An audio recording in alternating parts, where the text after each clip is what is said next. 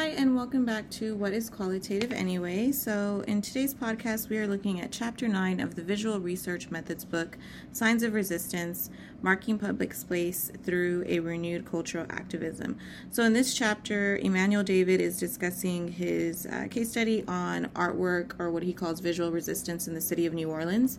He bicycled through the city and took photographs of different art that he saw on the public spaces, as he mentions it. So why he's doing this is because there's an individual who is the founder of Operation Clean Sweep, Inc., a nonprofit anti-graffiti organization, vowed that his group would remove graffiti within 7 days after it was reported to a 24-hour-a-day hotline. So that's interesting in itself that someone has enough time to do that, but I think that's where I initially started, just reading the first few chapters of it, I started to think of conflict theory, because what this individual is doing is he is going in and painting over any artwork with gray paint. So, but just to think of someone going through and doing this within 7 days, I mean, I'm pretty sure there's a lot of artwork going up every day. I think of conflict theory because in order to have that much time to do that, or even a group around you that has the time and is willing to go do that for you or with you, then you must have a lot of time. And who has a lot of time on their hands, like spare time, is the wealthy. Wealthy people will have more free time to get things like this done versus people that are in the working class, that are in marginalized communities. They don't have the time to do that, or maybe even the resources to get that done. That's what I thought of. That difference there in itself shows the different struggles that are happening in that area. From here, I wanted to touch on another part of the chapter, research goals and methodology. He mentions in the chapter what began as a small project to document the political images on those blocks turned into a case study of visuals on Baron Street, and it also led to an exploratory study of political images and the Grey Ghost cover-ups in several other New Orleans neighborhoods.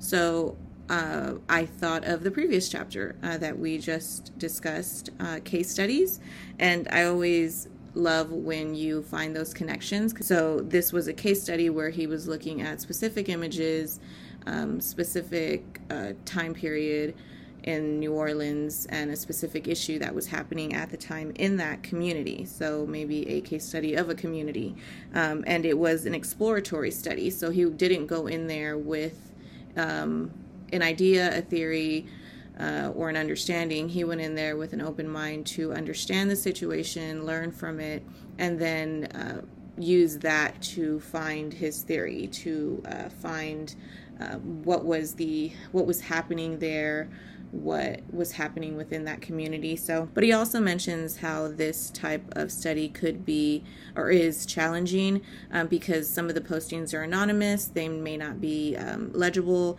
They don't have names of the person. You can't go ask them, what were you meaning by this when you drew this? What was the meaning of this symbol? Those connections between what you're seeing, the resistance that you're seeing on this art, and the type of political issue that it's resisting. It may be hard to make that connection without directly speaking with the artist, or so I can see how that could be frustrating. It mentions how the conversations and social interactions taking place on the street are often mediated. The dialogue is stretched out over time and space, and it takes place through the symbols, markings, and images left on the surfaces. So that explains how it's important and how these things happen over time. They are happening as things are happening in society, or in that community. So he's following that, those traces that are left behind for him, and trying to figure out, what is happening in this moment. What are they resisting? So I just kind of love that whole interpretation of it. Researchers can use the visual method to understand social relationships discursively through an ethnography of images. So he's definitely advocating for the use of images, not just looking, because, in sociology, it's a lot of social interaction. It's a lot of speaking to individuals, people, society, how all those different interactions are causing certain issues or certain phenomena phenomenons. So he's advocating for the use of photos because you may, in this type of visual resistance that he's looking at, there's a lot deeper meaning in the anonymous nature of it. So by connecting these different discursive topics that he's seeing on the artwork, he's making connections between the different relationships that are happening within that community, the different resistances that are happening. And then the chapter moves on to looking at this subtopic of the chapter, developing a concept of visual resistance. So this is where he was trying to determine how to name this case study that he was doing, and he kind of formulated it based on power, and where there is power there will be resistance. So when you are exerting control over people, or in this situation over a community, there will typically always be resistance to that, whether it's out in the streets as is shown in the artwork, or in the home, through discourse and discussion. There is always going to be a form of resistance. So this type of resistance you're seeing in the street, in areas where you typically wouldn't see it. There would just be buildings, but they're creating new spaces, and they are using their imagination and creativity to resist against those forms of power. There's gatekeepers out there. They can't go into the spaces where the people in power are. So in this way, they are using these new spaces to resist, to show their opposition, and to even incorporate the community in them, because the community may not, obviously in the news or certain things, they may be curtailed to promote the ideology, or promote the needs and wants of certain individuals, that they'll benefit from certain explanations of a story if it's told a certain way, that one narrative. So by doing this, I guess what I'm trying to say is these people that are placing this artwork on buildings, vacant buildings, or whatever the case may be, they are incorporating the community and showing them, we can resist this. Here's what we're trying to say. Giving them a little bit of knowledge and access to what is happening to them by creating something that they can connect to. Hope that makes sense. This is kind of leading into what the next part of the chapter is, cultural interactionist criminology. So it kind of is going into what I was trying to say previously. He mentions how, like cultural practices such as street art and graffiti, visual resistance is often considered a criminal practice, most often by structures of authority that criminalize alternative spaces to perpetuate systems of domination and maintain mainstream boundaries.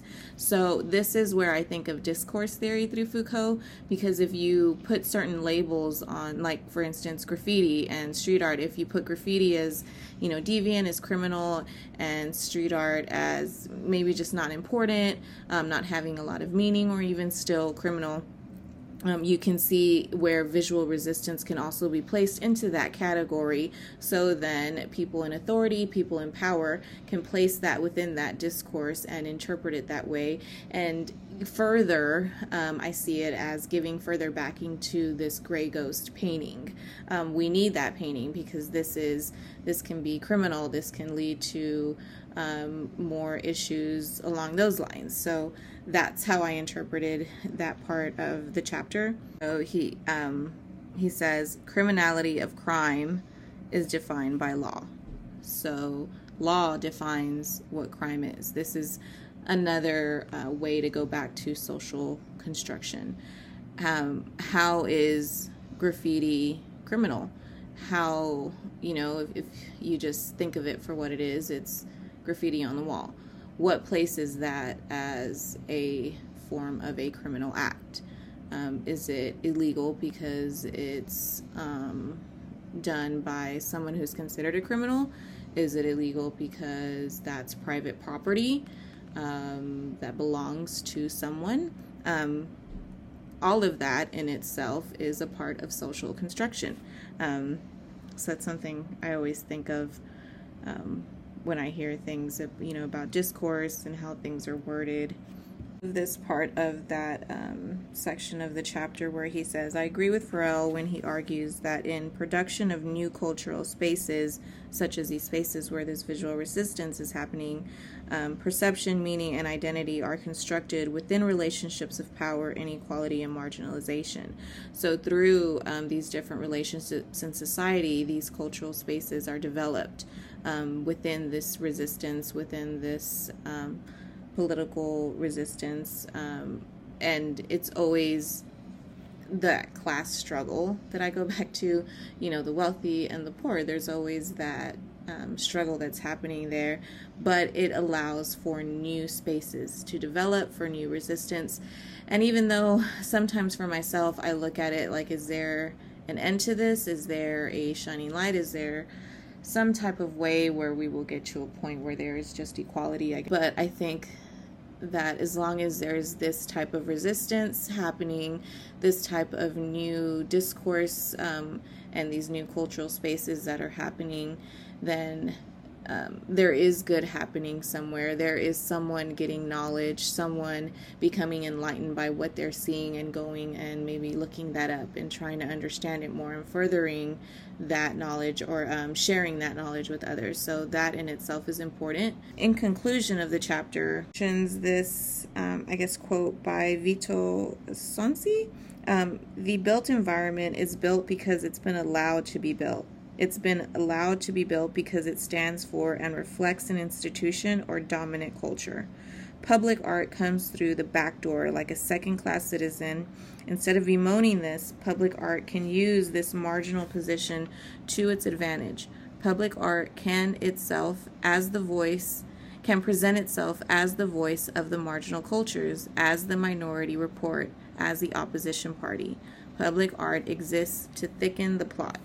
And I love that. I love how he explained that clearly. I wish that I could explain things that clearly, but public art is for those marginalized groups, the working class, to work against that, American ideology of a lot of it individualism, and, you have to work hard and do this and focus, but there's just so much more to that. There's so much that's happening around you where people are struggling that you should give your focus to, not just that American idea, manifest destiny, you got to make it happen. Like, there's just so much happening around us. So working collectively as a group and giving voice, as he mentions, to marginal cultures, I think is important. And that's another aspect of feminist theory, is standing in solidarity with people and giving voice. Even if it seems minor at the moment,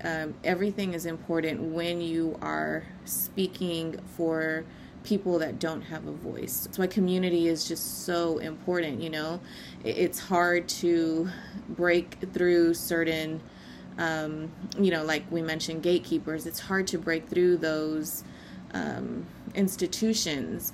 So community is where it starts. Community is where you create change that may not happen in that moment, but down the road it can happen. Children can learn from you, can learn from the people that they see in their community, and create a better world that way.